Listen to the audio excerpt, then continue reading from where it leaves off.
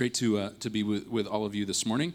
My name's Claude, and me and my wife are the lead pastors here at Centerway, and excited to share out of God's Word. If you are here for the first time, just to give you a little bit of a heads up, if you do sign up for those devotionals, you'll have connections, links to our podcasts of the other weeks that we've spoken.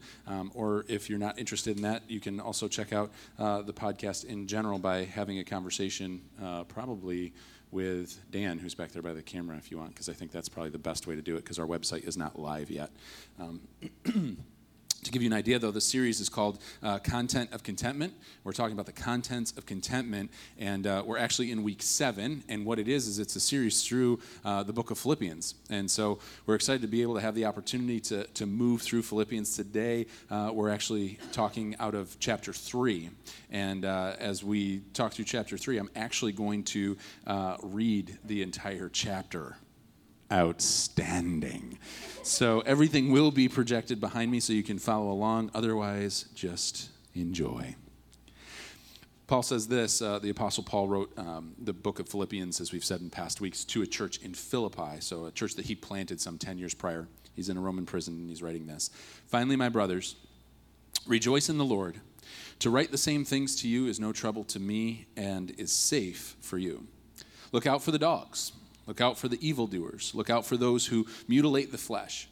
For we are the circumcision, who worship by the Spirit of God and glory in Christ Jesus and put no confidence in the flesh. Though I myself have reason for confidence in the flesh also. If anyone else thinks he has reason for confidence in the flesh, I have more. Circumcised on the 8th day, of the people of Israel, of the tribe of Benjamin, a Hebrew of Hebrews, as to the law, a Pharisee.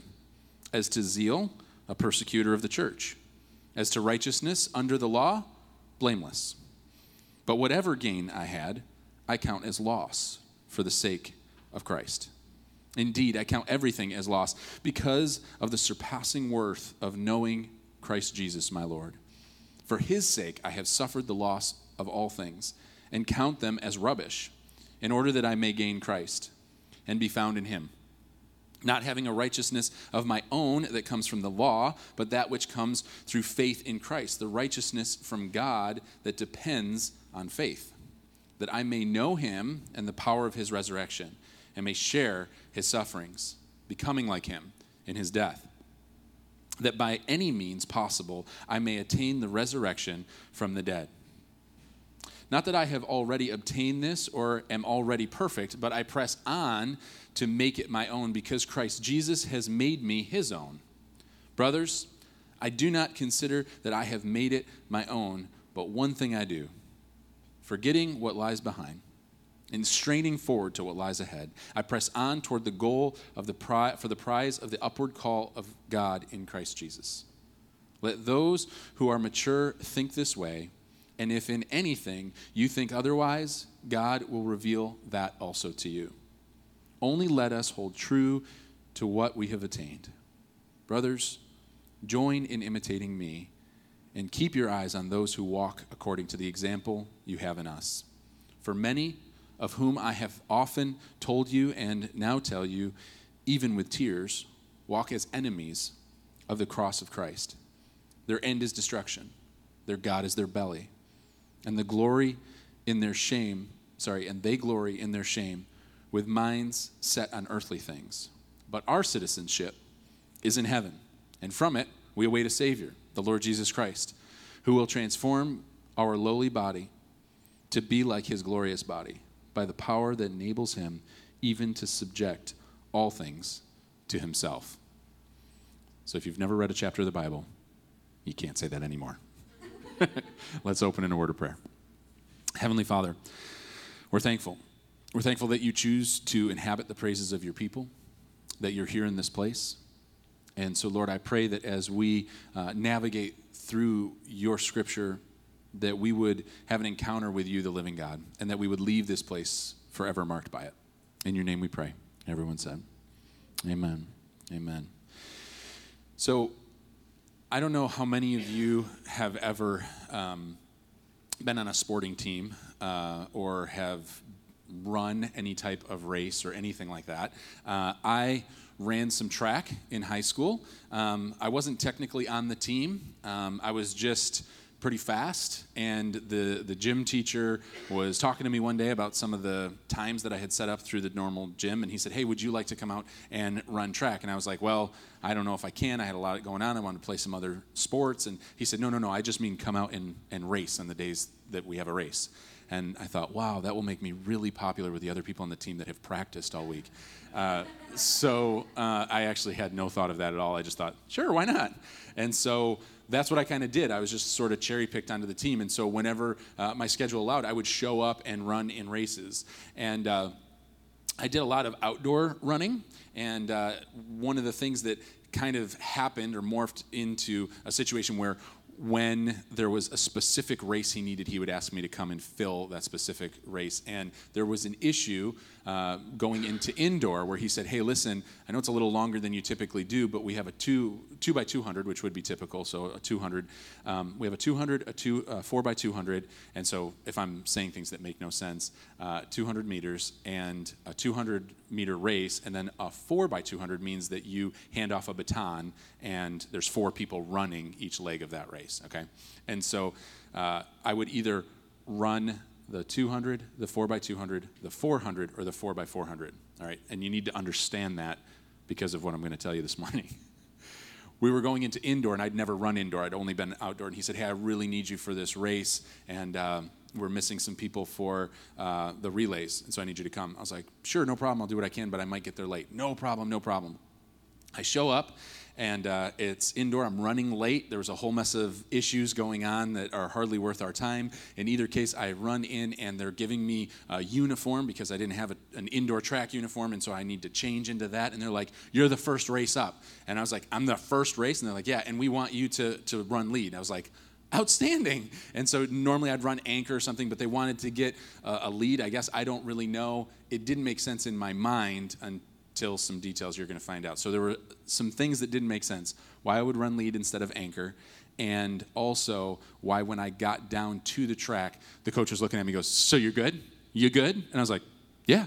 And he's like, you sure? I'm like, yeah. I'm thinking, what? Why is he like so concerned? I get it. Like I'm late and I have to get my uniform on. He assumed I knew something that I didn't. And you'll find out in a moment.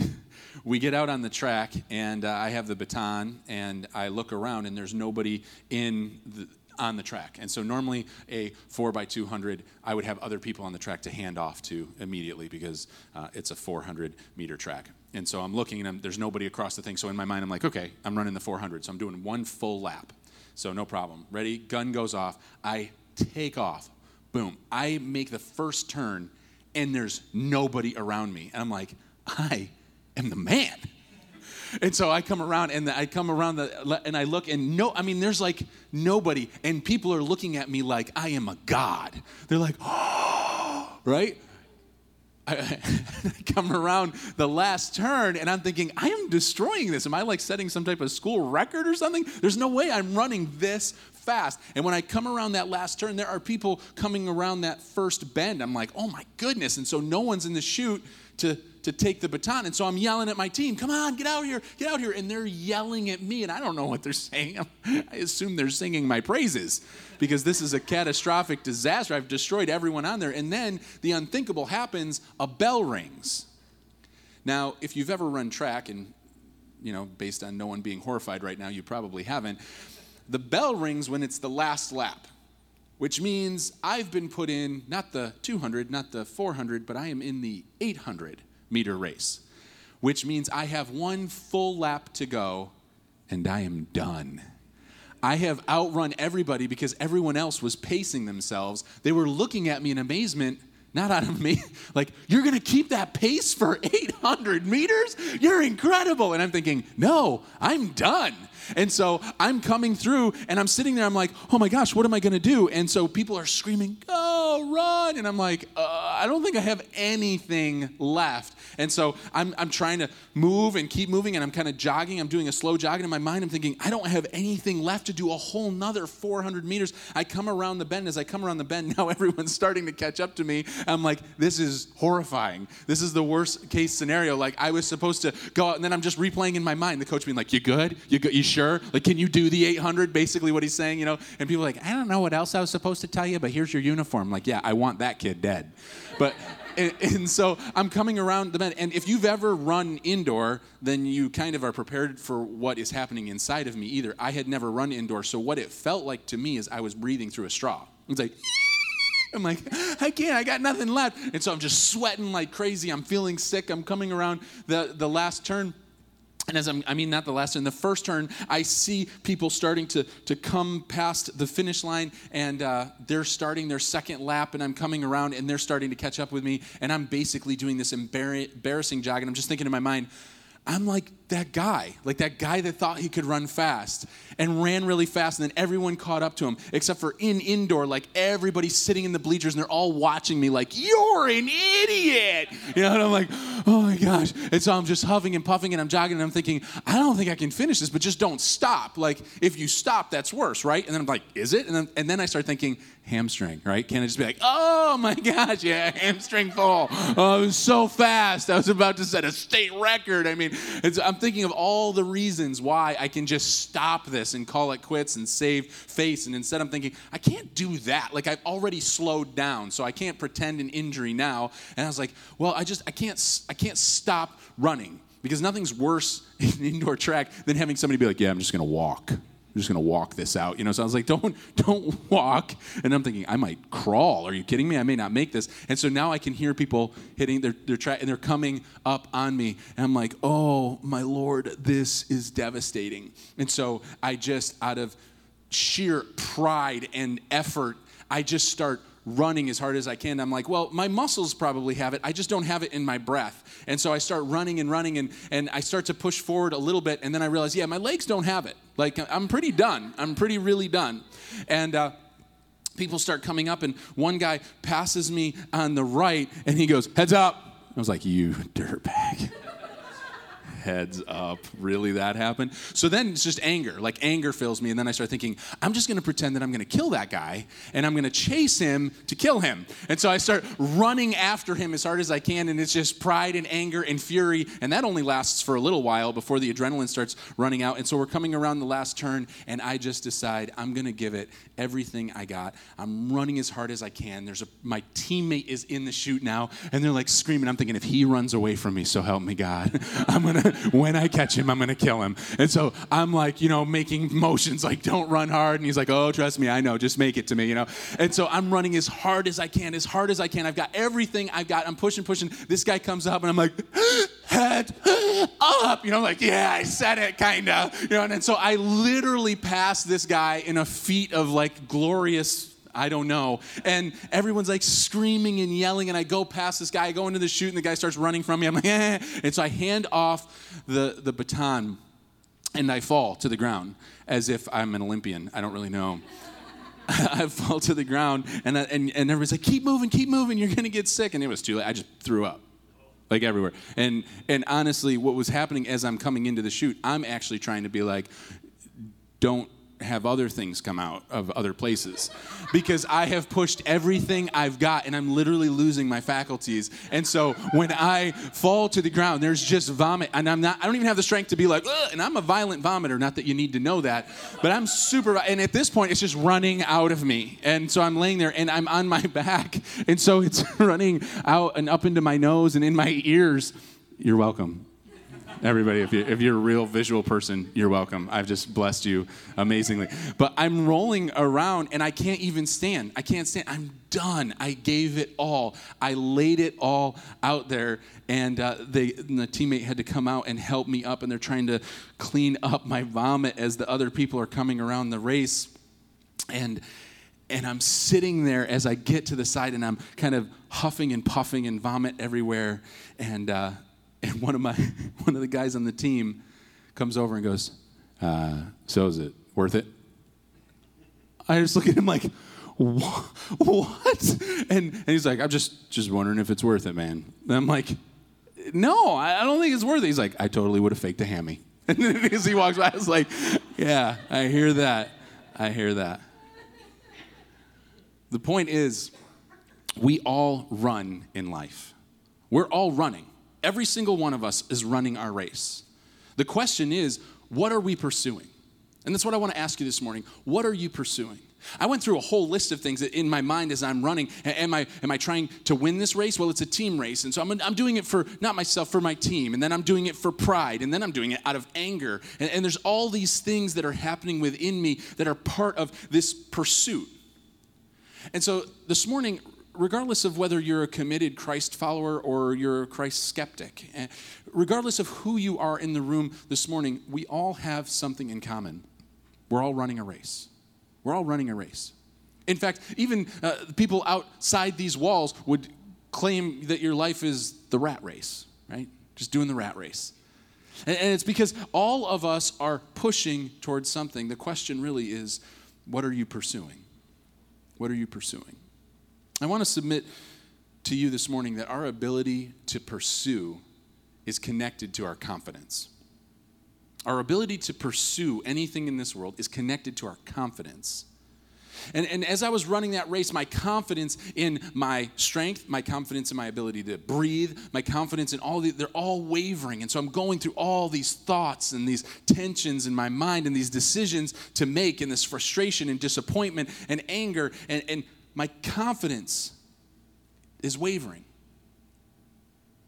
And so I ask you another question this morning. What is your confidence in? If your ability to pursue is connected to confidence, then what really is your confidence in? Some of us in this room, our confidence is in our ability to provide for our family. And then when we can't, all of a sudden, is the pursuit worth it? And our confidence wavers and we're filled with all these lies. And for some of us, our confidence is in our marriage or in how other people perceive us. And regardless of who you are and where it is that your confidence comes in, Paul says in verse 4 something interesting. He says, though I myself have reason for confidence in the flesh also, if anyone else thinks he has a reason for confidence in the flesh, I have more. I think it's interesting that Paul talks about this because he's really talking about confidence in the flesh in the sense of our own ability. And more often than not, that's where we all land. That's where we all land in this world is the confidence comes from ourselves. And even if you're super uber spiritual in the room, you're like, oh, my confidence is in the Lord and my ability to follow him. And so our confidence is often in ourselves. And Paul goes in verse 4 talking about this reality of confidence in the flesh. And there's some dynamic that's happening in Philippi. And so I'm going to cue you into it so you can understand the context. The situation here is Philippi is populated by a lot of Gentiles, okay? And so as people are coming to faith, Christian faith is being perceived as a Jewish convert faith that is now being opened to the Gentiles. And that was a dynamic in the early church that you can read about. But the thing that matters here in Philippi is that people are looking at these Gentiles that are coming to the relationship with Christ. And as this church is growing, they're layering things on top of what's required. Oh, you want to be a Christ follower? You want to know Jesus? Well, you just have to do this also. And so one of the issues of the day is circumcision. And so the Gentiles were not circumcised at birth early on like Jewish kids were, males. And so they're looking at these Gentile converts and they're saying, listen, if you really want to be a part of this church, you're going to have to get circumcised. We think that there's issues with trying to share our faith nowadays. Imagine that, you know. And so there's these layers of things that are being put on. And Paul's looking at the church in Philippi and he's saying, listen, you can have confidence in your ability to work hard. You can have confidence in leaning in and earning your own salvation. You have confidence in all this flesh. You have confidence in the fact that you're circumcised and all that stuff. But listen to this. If anybody can have confidence in flesh, it's me. And then he goes through verses 5 through 6 and he literally goes through a litany of reasons why he's rather impressive. And I love that he does it, honestly, because he removes all doubt of anything in the sense that he says, like, listen, I'm not just kind of like a good Jewish boy. I'm not just like kind of educated. Let me go through the list for you. And so he says right there in the beginning part of verse 5 going on through to verse 6, he says, I was circumcised on the 8th day. In other words, you guys, you think you're special by the fact that you did adult circumcision, but I want to tell you, I was circumcised on the 8th day according to Genesis chapter 17. Like, I'm the real deal. Since birth, I was circumcised. And it goes even beyond that. He says, of the people of Israel. In other words, I'm a physical descendant of Abraham. Like, if anybody's going to try to pull their racial card here, just so you know, I'm actually a physical descendant of Abraham. And then on top of that, of the tribe of Benjamin.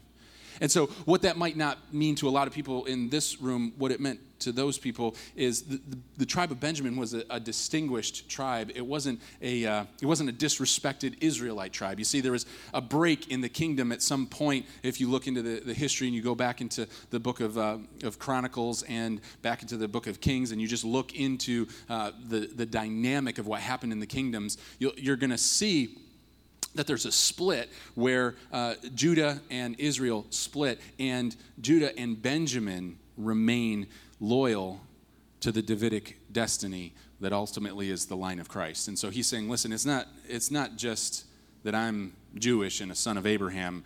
I'm also from the tribe of Benjamin. And so pretty impressive stuff, I'm telling you. And besides that, the tribe of Benjamin actually took the territory where the holy city was in. And so Jerusalem is actually located in the territory that belongs to Benjamin. And so he's saying some pretty impressive lineage details to these people. But he even goes on and he says, I'm a Hebrew of Hebrews as to the law, a Pharisee.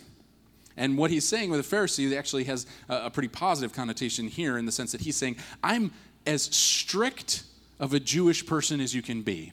I am morally superior. So not only do I have all the right genes, but I also am really good at knowing the law and obeying the law. I'm really rather impressive. In fact, as to zeal, I'm a persecutor of the church.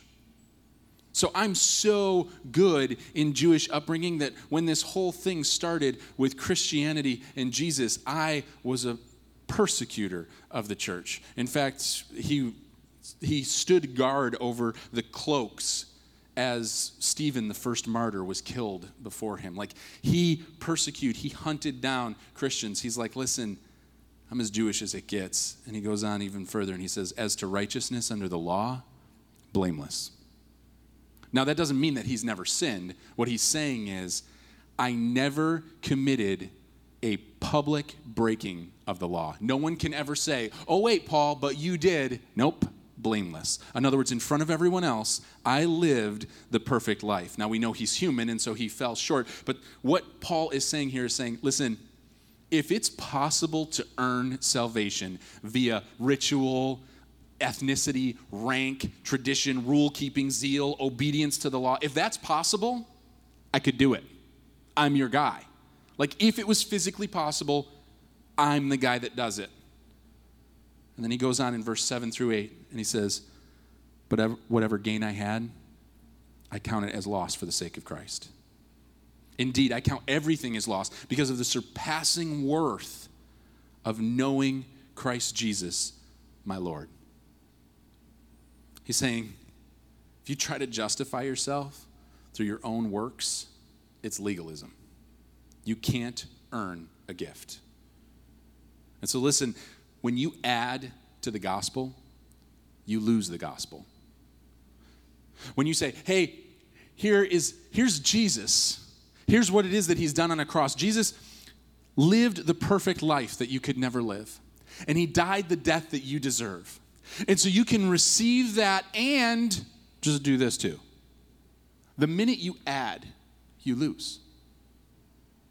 In fact, sometimes we think, and maybe this is some of us in this room, I know that I struggled with it. I thought, you know what? If I could just be good enough first, then I could walk into church with confidence. Like, if I could just figure out some of my mess, then it'd be easier to matriculate into this room full of what appear to be perfect people. And then certainly I'll fit in, right? And it's laughable on a lot of levels, because if you're in this room, you're like, yeah, I'm kind of jacked up. So if that's the rule, I'm out. And that's what Paul is saying. Paul's like, listen, nobody's perfect. The one that was perfect came and died the death that you deserve. And so what we should be doing is striving towards knowing Christ. Paul says, you hear all that impressive stuff about me? It's rubbish compared to knowing Christ. Because he goes on with verse 8, indeed, I count everything as lost because of the surpassing worth of knowing Jesus, my Lord. For his sake, I have suffered the loss of all things and count them as rubbish in order that I may gain Christ. Rubbish. It's all garbage. All the perfect things I tried to do doesn't add up. All my best efforts, all the rule keeping, all the perfect church attendance, all the tithe, I always served, I did everything I could, I leaned in, all the behavior modification stuff, all the best efforts, garbage.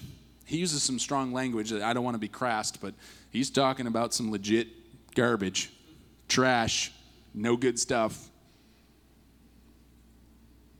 Not knowing about Jesus, but he says it's rubbish compared to knowing Christ. Knowing Christ. Knowing Jesus, my Lord. I think oftentimes in Christian circles, we get wrapped up in knowing about Jesus. But we don't often really know Jesus. Because you can come to church your whole life and learn a lot of head knowledge about who Christ is, but if it doesn't inform your life, if you don't know the Savior, then you just know of someone. I'm a baseball fan, and I like the Baltimore Orioles. I'm smirking because I feel like it's kind of a harmless team to like. Everybody's like, oh, that's nice.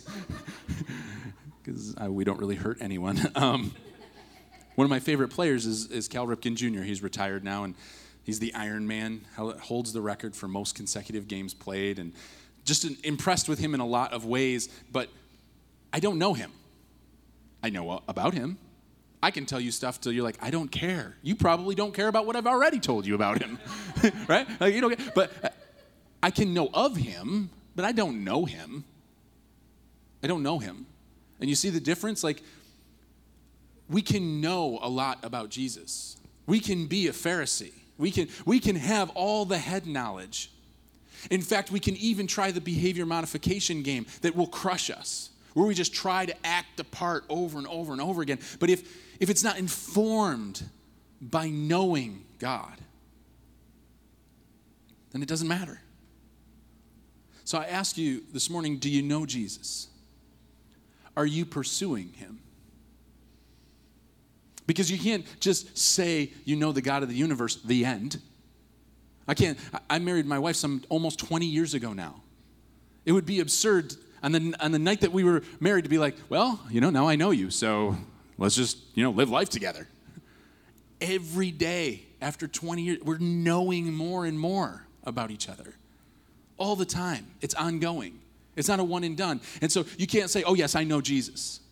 Are you pursuing him? Are you allowing him to reorient your life, to mess you up daily? You see, one of the biggest traps that we can have when we talk about pursuit is the pursuit of being a good person. It runs rampant in society today. If you have a conversation with someone about faith, they're like, oh, but I want to be politically correct, and your spirituality, it's a private thing, and so, but I'm a very good person, and I think that's what matters most, is that if we live together, and you can believe what you want to believe, and I'll believe what I want to believe, and we can all get along in harmony. And the pursuit of being good feeds into our control issues. This is truth. You see, other world religions promote works-based righteousness, right? Be a good person. If you're good enough, then you'll earn a higher echelon of spirituality. And so all these world religions are pushing this idea of works righteousness.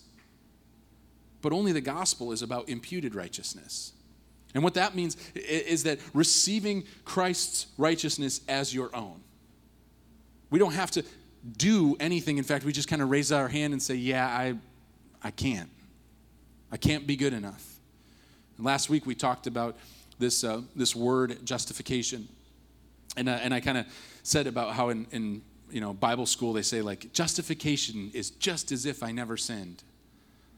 It's the easiest way to remember it. But I also, in some of my studying, I saw someone else emphasize something, and I can't remember where it was. So someone other than myself, I don't know how to ascribe it to someone, but they wrote in there, just as if I've always obeyed. And I love the idea that justification isn't simply about me not sinning, but it's really the imputed righteousness of God. It's the imputed righteousness of Jesus. In other words, it's not just that I haven't sinned, it's as if I've always obeyed. Think about that. When God looks at you, when you come into relationship with the living God, he doesn't look at you and see your failures, and he doesn't look at you and say, oh, they're sinless. No, he looks at you and says, it's like you've always obeyed me, my child. He sees us as his child. Do you know Jesus? J.I. Packer, a theologian, a modern day theologian, says, once you become aware that the main business that you are here for is to know God, most of life's problems fall into place of their own accord. Isn't that interesting? So many people saying, like, but why am I here? Why am I here? If you just come to the realization that you're here to know God, then all of life's problems kind of fall into place in their own accord. Verses 12 through 13, as we continue to move on through the text, he says, not that I have already obtained this. I love that as Paul's talking about this imputed righteousness and the reality of attaining a resurrection from the dead, and some of the texts that I've read to you already, he says, not that I have already obtained this or that I'm already perfect. He's admitting that he's not perfect, but I press on to make it my own because Christ Jesus has made me his own. Brothers, I do not consider that I have made it my own, but one thing I do, forgetting what lies behind and straining forward to what lies ahead. He's not perfect. I love that he's not perfect. I know it's a cliffhanger there. We're going to talk about verse 14 in a second. There's this humility in Paul, and I want to tell you this morning that when you fully understand the gospel and the reality that it's not just about winning the lost, but it's about growing the found, it humbles you. The gospel humbles you. Listen, if you're sitting there this morning and you're saying, I know Jesus, I know him, I do, I know Jesus, then I want to tell you, you haven't really been humbled by the truth of the gospel. Because when you know enough about something to know you know nothing, then you're right at the beginning, right?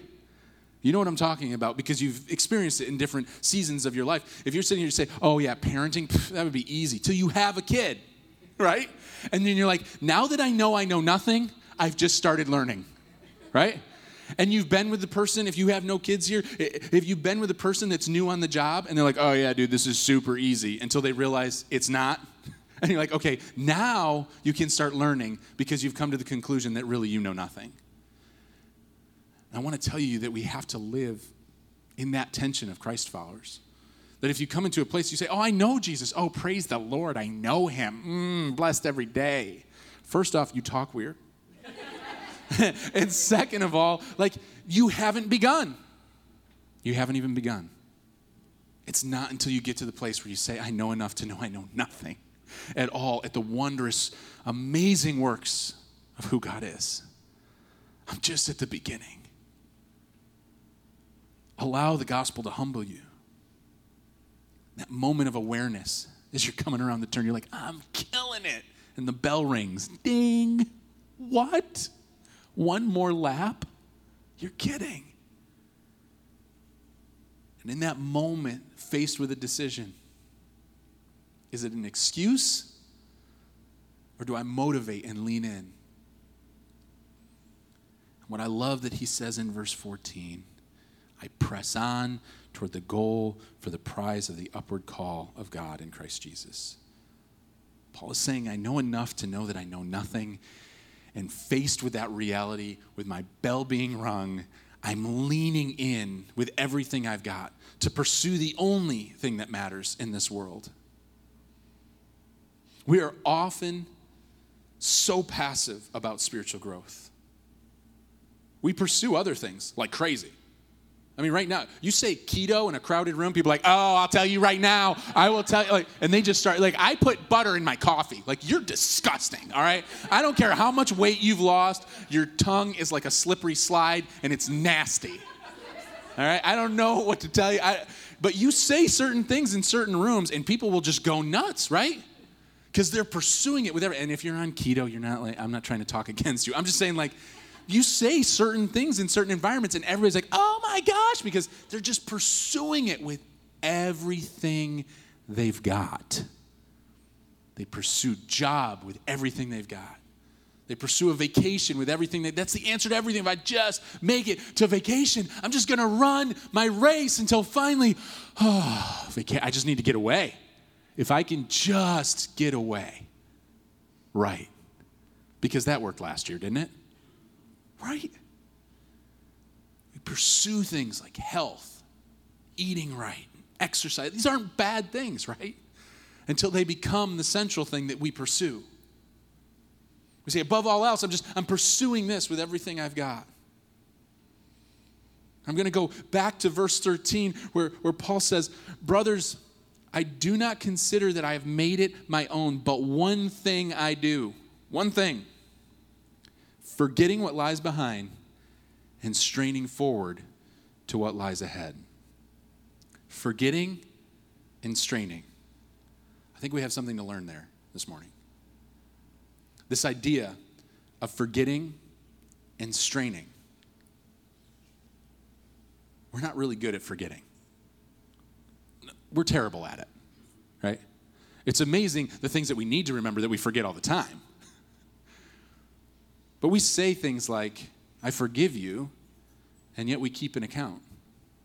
And I think sometimes because of our own fallen nature and our capacity to remember all things, that we assume that God has this huge chart in the sky, where he's keeping a tally and he forgets the same way we do. Like, I forget, but I still hold it against you. But I want to tell you this morning, Paul's not just talking about forgetting the mistakes. He's talking about forgetting the victories. It's an interesting concept. Forgetting what's behind me. I forget it. All the good stuff, too. And I strain ahead. You see, mistakes push us down and victories puff us up. We like to remember the victories. We like to tell other people about the victories. And I'm a pretty good person. It's impressive.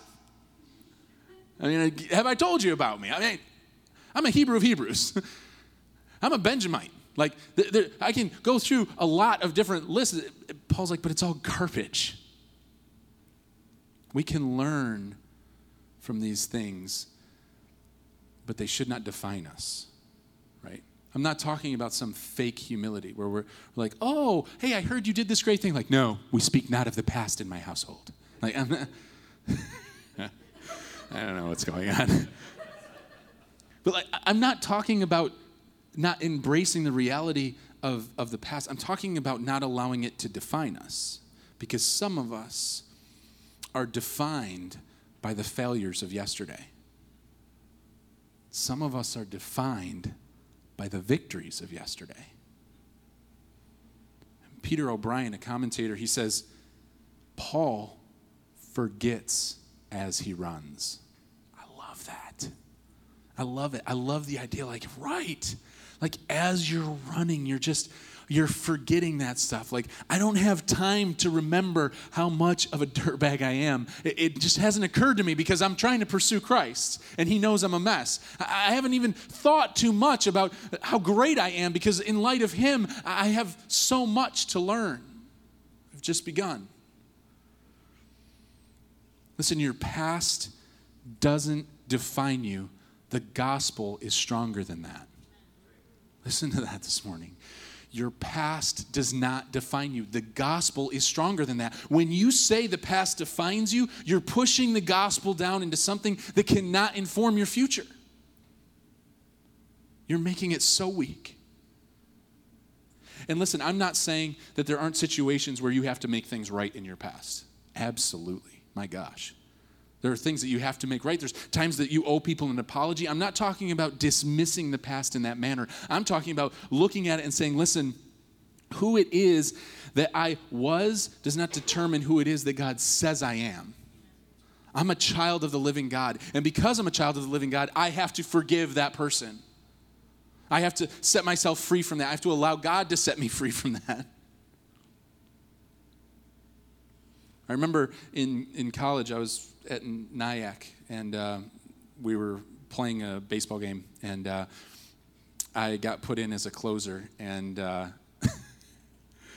I was throwing pretty well, I thought, and I could last in a closing situation pretty well. And I hung this curveball a little bit, and this guy, I'm smirking because I still remember the look on this guy's face and everything. He was just a huge monster of a guy. If you've ever been in Nyack and you play in the one field, there's a baseball field that faces a building. There's a small like field stone wall, and then up above that, there's a dorm that's built. And the reason I'm telling you that is because there's literally no assumption that anybody would ever hit a baseball that far. And this dude uncorked and just crushed this ball. I mean, I was like, oh my gosh. And it went up and it hit above the second window on that building. I don't even know how far away it was. Furthest ball I've ever seen hit in my life. And I remember being like, holy cow, as he's running around. And I'm thinking, that's so impressive. I am so devastated. And I'm sitting there watching as the game goes from a closing situation to a losing situation by me. And as everybody's crossing the plate, I look over and the coach looks at me and he goes, hey, short memory. And I'm like, right, because I can forget that.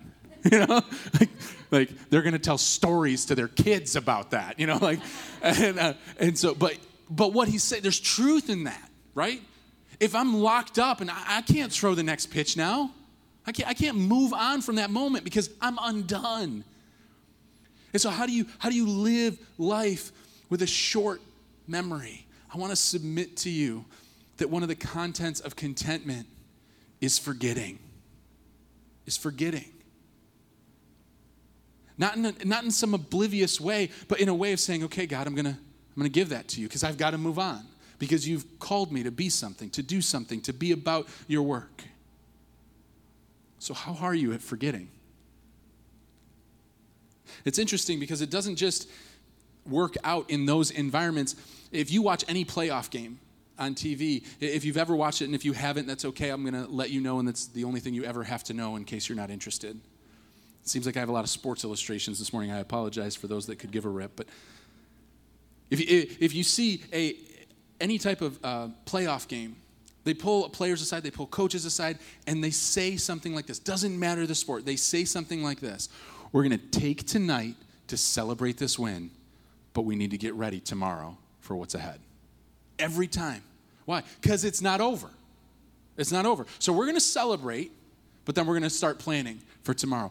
We need to live our lives in such a manner that we don't stop and celebrate and set up camp. And be like, we did it. High five. Boom. Now let's just ride out till Jesus comes. Praise the Lord.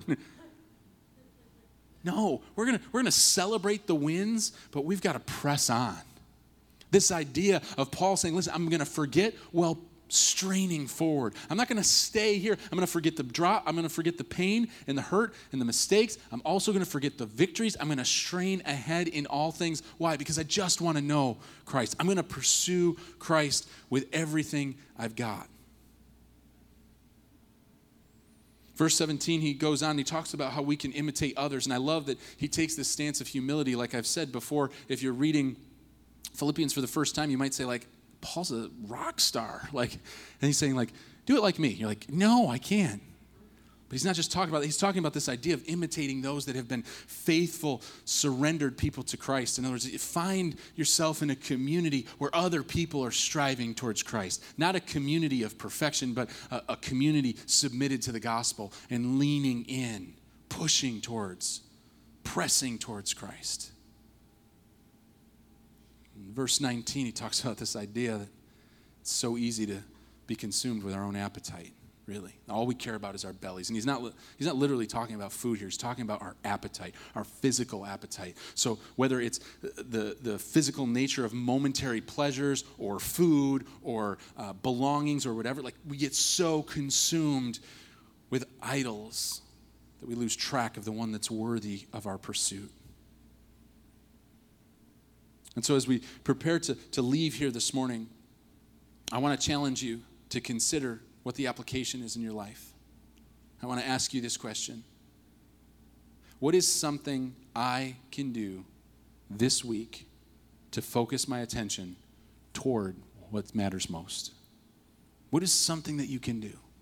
What's something, because sometimes we come together and we leave having an experience with truth, but I want you to leave this place having conversations with others, willing to say to your spouse on a ride home or whatever and say, listen, I think I need to do this in order to move towards what matters most.